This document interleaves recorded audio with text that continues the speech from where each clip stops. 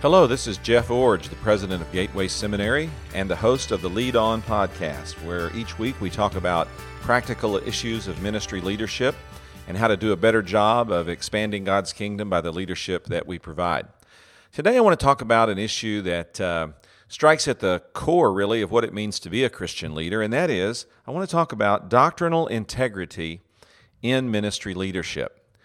Christian leaders lead from a distinctly doctrinal perspective, meaning that we have certain things that we believe that inform how we act and certainly inform how we lead. Let me underscore today that as a Christian leader, you must courageously hold to doctrinal convictions. What I mean is, don't be afraid to stand up for what you believe. This means that you preach and teach your doctrinal convictions, that you learn how to communicate them clearly, how to do that in a cogent and insightful way, and how to do that for people of various ages and educational backgrounds. You're able to preach and teach what you really believe. But beyond that, holding to doctrinal convictions means that you make ministry decisions based on those convictions. You make decisions, for example, about how your church is organized. You make decisions about the strategies that you will implement in church planting. You make decisions about how you'll structure a worship service and what you believe needs to be accomplished in a worship service. You make all these kinds of decisions, and really many more than those, based on what you believe and what you believe the Bible teaches about those issues. A part of this is also making ministry decisions to structure staff and to allocate resources based on what you believe about money and what you believe about personnel and how they should be deployed in support of your mission. Another way that you stand up for what you believe is by counseling people personally and individually based on your doctrinal convictions.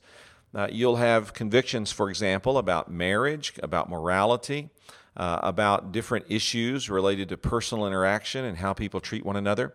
And as you sit down with married couples or sit down with individuals who are seeking spiritual direction, you draw on those doctrinal convictions to inform what you say to them, even though those conversations may be painful, may be sometimes very difficult. You still have to bring those convictions to bear on those conversations.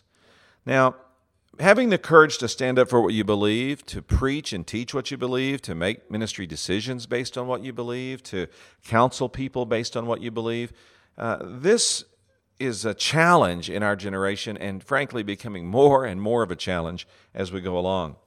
In order to do this, you're going to have to reject false models of placid, peace-loving, convictionless Christian leaders that are sometimes put before us in media today. How can you do that? How can you reject these false models and own a more biblical and a more practical and a more realistic model? Well, you can do that by first taking an honest look at biblical leaders. It's really hard to look at someone, for example, like Peter or Paul, or in the Old Testament like David or Moses. It's hard to look at these leaders and see them as placid, peace-loving, convictionless people. They were anything but those characteristics. These were people who stood strongly for what they believed, were willing to speak up and take risks and lead people to accomplish far more than they ever thought possible because of their conviction of what God was leading them to do. And then also take an honest look at the life of Jesus. Jesus is often pictured as sort of a soft guy with a little fuzziness to the photograph to just communicate how gentle and sweet or loving he must have been.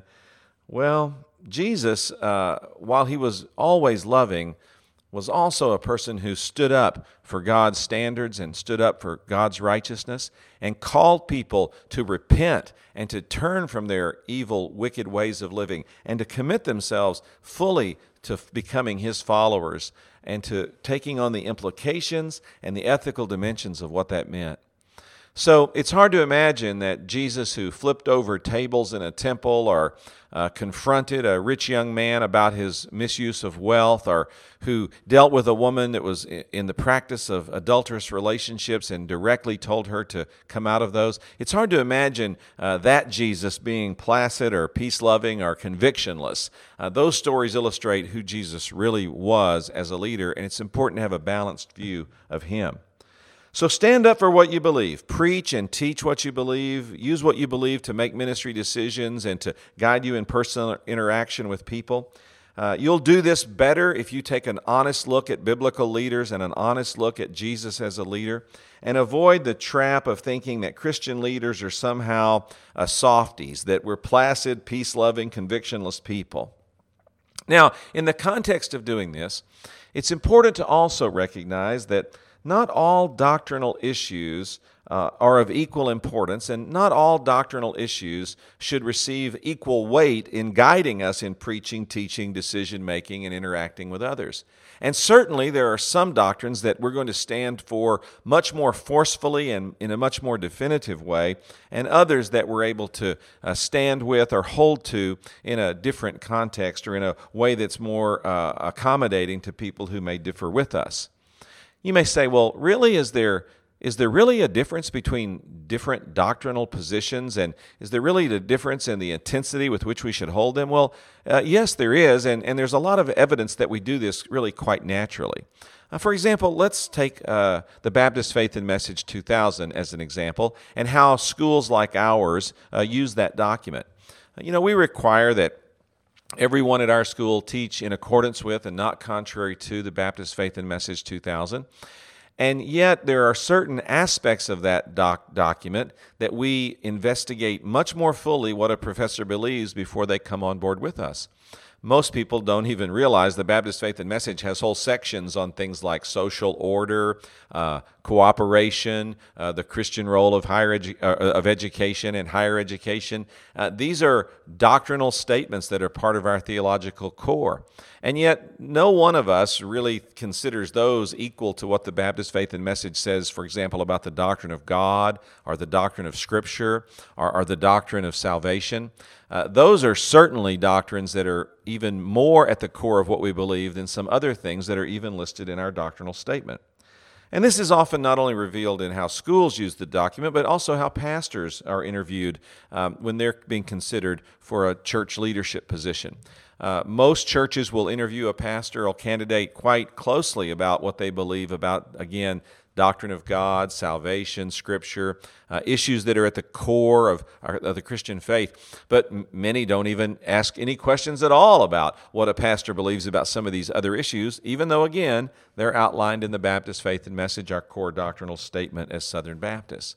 Just those two illustrations, how seminaries use the document and how pastoral interview processes use the document, just show us that practically and really as an outworking of how we use these kind of doctrinal statements, we recognize some aspects of them are weightier and have more gravitas, if you will, about how we make decisions and about how we work together with each other. Another illustration of this is the cooperation that takes place within denominations. For example, again, in my denomination, the Southern Baptist Convention, there are people who have widely varying viewpoints on things like the atonement, and that's a pretty serious doctrine. Widely varying viewpoints on things like church government and how churches are to be organized and how they're to be led. Widely differing opinions on things like the end times and the return of Jesus and how that will all play out. But somehow we find a way to work together because we recognize that while some doctrines have must have very high levels of commitment for us to work together, other doctrines can be tolerated in a sense to have more of a plurality of understanding, and that's how denominations are even actually able to work together. And then another example of the differing distinctions between different doctrines is the example of the martyrs. Some people have been willing to die for our faith as Christians because there were some things that were so central to what they believed that they just simply couldn't compromise those things. And so they were willing to die for them, but if you'd asked them about some lesser issues, they would have been willing to compromise or accommodate or somehow find a way to work together to avoid the penalty of death for what they believed. So let's summarize this first part. Christian leader, you must lead with doctrinal integrity. You have to preach and teach what you believe, make ministry decisions based on what you believe, and counsel people based on the convictions that you hold. You have to reject false models of placid, peace-loving Christian or convictionless Christian leaders and really come to understand that the biblical models of leaders, and including the biblical model of Jesus, really mandate that we be willing to stand up for certain things, even to the point of it costing us dearly to do so. Now, not all doctrines are the same, and I've given you some illustrations about that. Some are more important than others, and some deserve a greater level of commitment and accountability than others. So let's see if I can talk about that now in a little more detail. When theologians describe levels of doctrinal importance for various positions, they often use some different phrases. For example, they'll say that there are first order, second order, and third order doctrines. Or they'll say there's primary, secondary, and tertiary doctrines.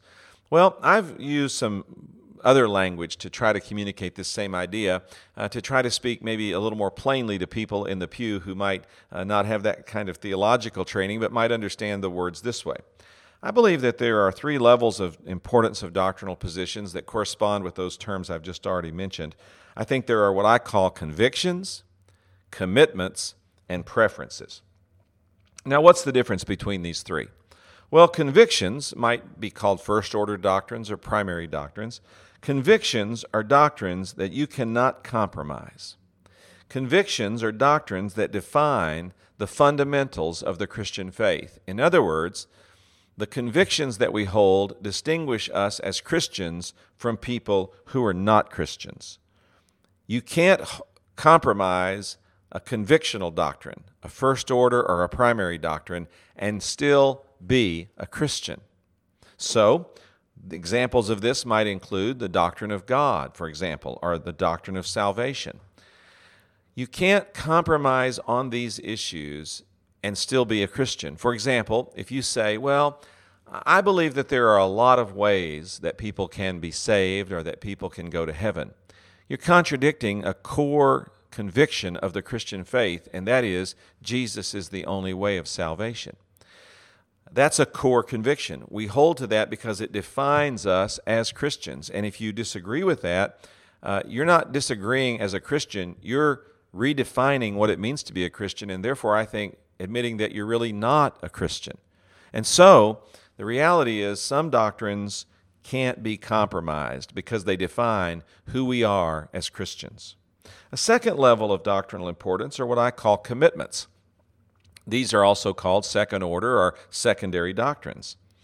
Now, these are commitments that you've personally adopted and that you may hold to quite strenuously or quite definitively, but they would not be quite to the level of a first order or a primary or what I call a convictional doctrinal position. A commitment is something that you hold to that defines the fellowship of your church and perhaps the fellowship of your denomination. There are some examples of this, like, for example, baptism, mode of baptism. Another one might be church government and how churches are controlled or led. Another commitment issue might be charismatic issues or understandings of spiritual gifts. On each of these things, I have come to strong commitments about what I believe the Bible teaches on these issues. And those strong commitments about what I believe about baptism and church government and the use of spiritual gifts define for me the kind of church where I can be a member and the kind of denomination that I can cooperate for greater impact. That doesn't mean that people who disagree with me are not Christians. It just means that they disagree with me on these issues to such an extent that it's better for both of us if we find people who share our same commitments and try to advance our Christian convictions by those means. So, for example, I don't think that people that baptize by any means other than immersion of a believer are doing it appropriately. I don't think that any form of church government which denies congregational authority as the final authority by which the church must be accountable is appropriate. I personally think that the practice of some spiritual gifts in the ways that they're done in our culture today are actually divisive in worship, not contributing to healthy worship. So I don't see them as being part of what we practice in a regular worship experience. However, because I have those commitments does not mean that people who differ with me on these, I call them non-Christians. They may not share my local church membership, they may not share my denominational affiliation, but they still hold to the core convictions. They still hold to the primary or first order doctrines of the faith. And because they hold to those, I'll acknowledge that they're Christian while at the same time not being able to be a member of a church with them or even part of a denomination with them, because I'm trying to advance the commitments that I understand as doctrinal positions that I must hold to, and I want to work with people who share those with me. Now, a third level of doctrinal importance, sometimes called third order or tertiary, I like to call preferences that you enjoy. Now, preferences define the fellowship of your church, but more specifically, they often define the organizational unit of your church, like the worship service or the small group or something like that where you attend. What are some examples of preferences that we enjoy? Well, for example, worship style is one of those. Some people like a more formal style, some a more informal style, some like a printed order of worship, some like a much more spontaneous or something that at least appears to be more spontaneous. Some people like to go to church where they turn the lights out during the singing, and some people like to have the lights on. Some people like to stand up while they sing, and others like to sit down. Some people, another preference is preaching style. Some people prefer a style of preaching that has a particular format or a particular method attached to it. Others prefer the Bible to be preached clearly, but in different styles or different ways. And there's certainly some variety that can be found there in preferences that you enjoy. Some people have a target style of ministry or a target kind of ministry that they're trying to accomplish. Some churches, for example, say, well, we're a discipleship church, or we're an outreach church, or we're a fellowship church, we're a community church. We're designed to send people, as many as possible, on mission outside our area, or as many as people as possible on mission just to our community. There's different styles of ministry and different focuses that emerge, and those are preferences that you can pick and choose from. And very large churches oftentimes have these preferences in different worship services, where one worship service will be formal or classical or traditional, and another service will be contemporary or innovative or more of a modern way of doing worship. And that might even take place in the church that has similar convictions and even similar commitments, but the church itself is large enough that they're able to accommodate the preferences of people across a spectrum of different modes of doing these things. So, Christian leaders must lead courageously, but we must do so by learning to distinguish between different levels of doctrinal importance of certain positions that we might hold. First order, primary doctrines, what I call convictions, are things you simply cannot compromise, because if you compromise those things, you're no longer really identifying with the Christian faith. And second order or secondary doctrines, what I call commitments that you've personally adopted, these commitments are things you hold to, and you hold to them dearly, and you hold to them with passion and with some ardency, and you want to promote what you believe, but you recognize that people can differ with you and still be Christian. These things, as I said, like motive baptism or church government or charismatic practices, yes, those things may be different, and we may have strong commitments to those things in terms of a position we've come to, but we recognize that Christians can actually differ on these issues. And then the preferences we enjoy, or the third-order doctrines, or those tertiary doctrines, these define the fellowship that we share with other believers, and oftentimes define the organizational units of Christian work that we engage in. Well, what happens when you're faced with doctrinal dissension or doctrinal difficulty or even doctrinal conflict about these matters? Well, let me talk with you about that by, again, walking through sort of a threefold way of looking at how you handle doctrinal conflict or dissension or difficulty that may arise in your ministry setting. First of all, let's talk about what you do when the conflict is over a conviction, a primary doctrine of the Christian faith. Now, there are many examples of this, but two of the most prominent in the New Testament are Acts chapter 15, where the churches at Antioch and Jerusalem met together to determine the doctrine of salvation, specifically whether circumcision, a man-made work, had any part in a person becoming a Christian. And then Galatians chapter 2, again, another significant conflict between Peter and Paul and some other church leaders as well over the nature of fellowship and inclusion in the gospel and whether or not people could share table fellowship with others as true Christians or whether they were denying their true Christianity by denying relationship with them. From these two stories, and I would encourage you to read them in more detail. They're quite lengthy, and I won't read them today on the podcast, but go back and reflect and read through those stories as you think about these ideas. What do you do when you have doctrinal conflict over a conviction or a primary or first-order doctrine? Well, you have two options. The first is confront the disagreement, and someone decides to change.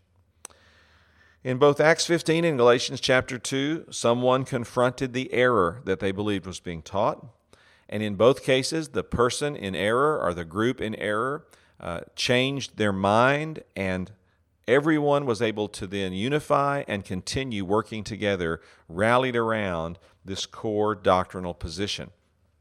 Particularly in Acts 15, the church decided that salvation was by grace through faith alone, and that no work, including circumcision, contributed to a person's salvation. And once that was decided, the churches at Antioch and Jerusalem were able to go forward working together. So when a conflict like this happens, the first option is to confront and someone change their mind. The second option is to confront and separate from one another. Now, when this happens, someone confronts the error, the person in error refuses to admit their position is an error, and the true Christians have to separate and carry on with the work because, in this case, denying a convictional doctrine, a first-order doctrine, a primary doctrine, is not just denying fellowship or denying a commitment to certain style of ministry or a certain position that informs ministry. If you deny one of these doctrines, you are denying the Christian faith. And the Bible is overwhelmingly clear that when this happens, true Christians have to separate and continue to do the work apart from those who refuse to change their mind. So, when a doctrinal conflict happens over a convictional issue, the only two options are confront, repent, and go forward together, or confront and separate and go forward apart from one another. But then secondly, another question then is what happens when the conflict is not over a convictional issue, but when it's over a commitment issue or a secondary doctrine or a second-order doctrine? Well, again, two responses. First, the Bible advocates that you hold to your position, but that you preserve your fellowship with the other believers. In 2 Thessalonians chapter 3, the Thessalonians were confused about issues related to work ethic, about people who were idle and expecting the church to care for them, about confusion related to the second coming of the Lord and how that was informing this misguided decision about work and charity. And Paul writes about this in 2 Thessalonians 3, 6 through 15. And at the end of that passage, he concludes by saying this: "If anyone does not obey our instruction in this letter, take note of that person. Don't associate with him so that he may be ashamed. Yet don't consider him an enemy, but warn him as a brother." In other words, you may not be able to stay in close relationship with a person who disagrees with you about a commitment issue or a secondary issue. You may have to separate from them in a sense, but don't separate from them as a brother. Warn them as a brother. Stay in relationship with them and continue in some way to associate or to have a relationship with them. In other words, the tension here is don't associate, but don't disregard or dismiss or in any way damage. Hold to your position, but try to preserve the fellowship you have with other believers. And then the second option is to hold on to your brother and really preserve the fellowship of your church. In other words, don't even let the person get away.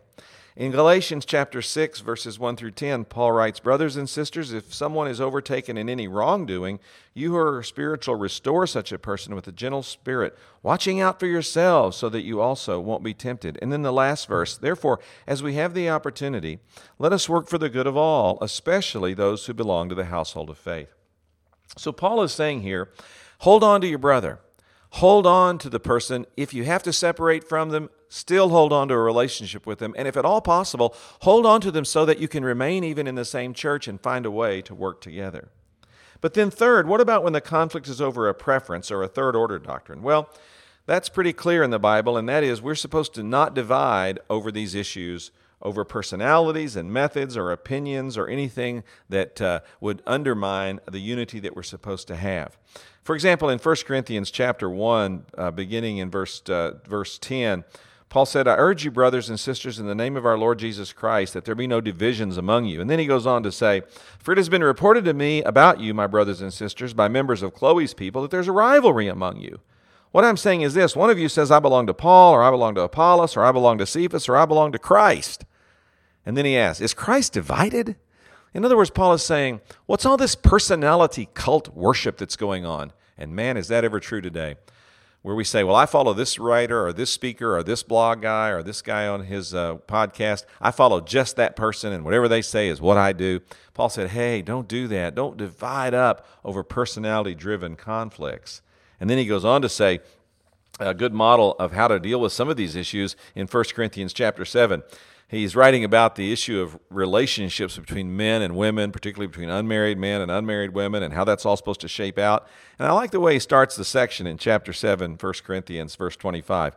He says, "Now about virgins, I have no command from the Lord, but I do give an opinion as one who, by the Lord's mercy, is faithful." In other words, he says, the Lord didn't really give a command on this, but I have a perspective on it I'd like to offer. And he offers that perspective in several verses. And then he gets down to the end and says, "And I think I also have the Spirit of God on this." And I really like the measured way that Paul approaches, even in Scripture, what he's writing to us. He said, the Lord didn't really address this, and I think I have the Spirit's leadership, and here's the best counsel I can give you, but I'm giving it to you in that context. So when it comes to third order or tertiary or what I call preferences of doctrinal position, we have to be really careful that we don't get caught up in following a person or a method or even thinking too highly of our own opinion about what we think the Lord has said, but instead hold these positions gently and do all we can to preserve relationships with other brothers and sisters who would disagree with us about that level of issue. Well, as we come to the end, let me make a few observations. As I've matured over the years as a Christian, my list of convictions has gotten shorter, but my commitment to them has gotten deeper.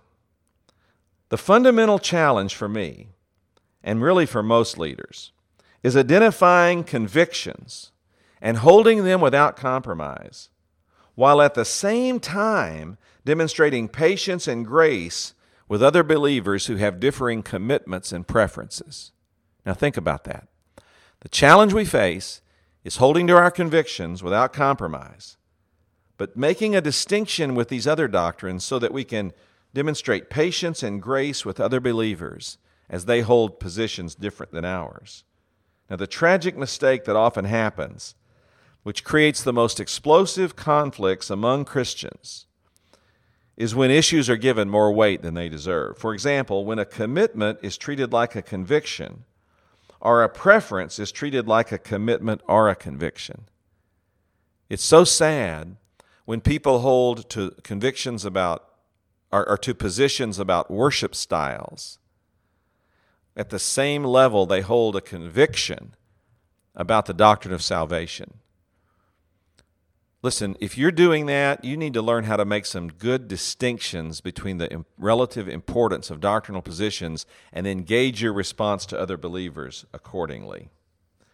Now, as I consider these issues, I often ask myself two questions that help me sort this out. First question, am I willing to die for this conviction?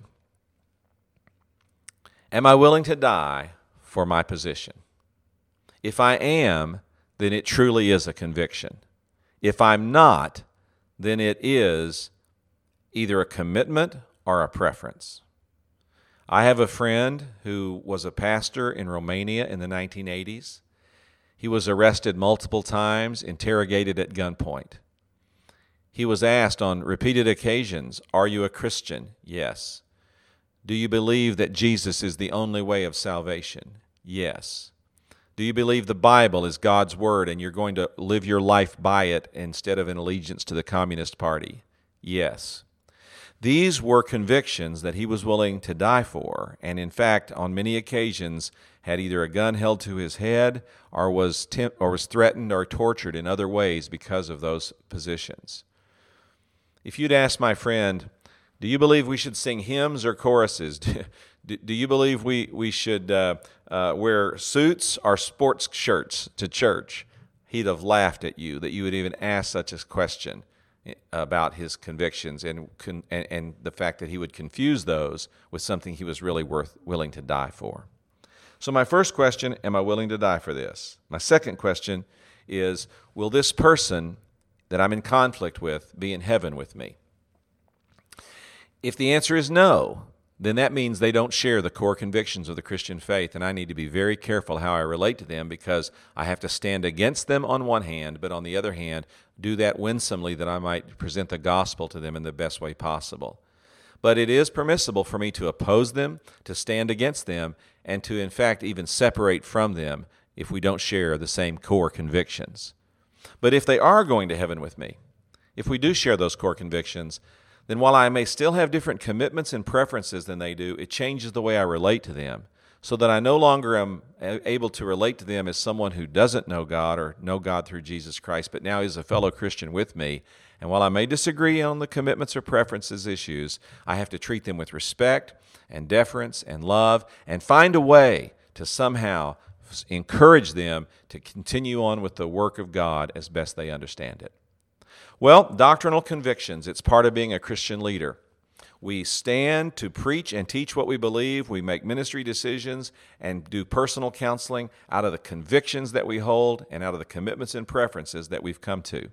We have to learn to distinguish between these three levels or three orders of doctrinal importance, however, recognizing that we relate to conflict on these issues in different ways, and we avoid the really destructive response of holding to a commitment or a preference in the same way we'd hold to a conviction and the difficulty that brings in the unnecessary conflict that it introduces into the Christian community.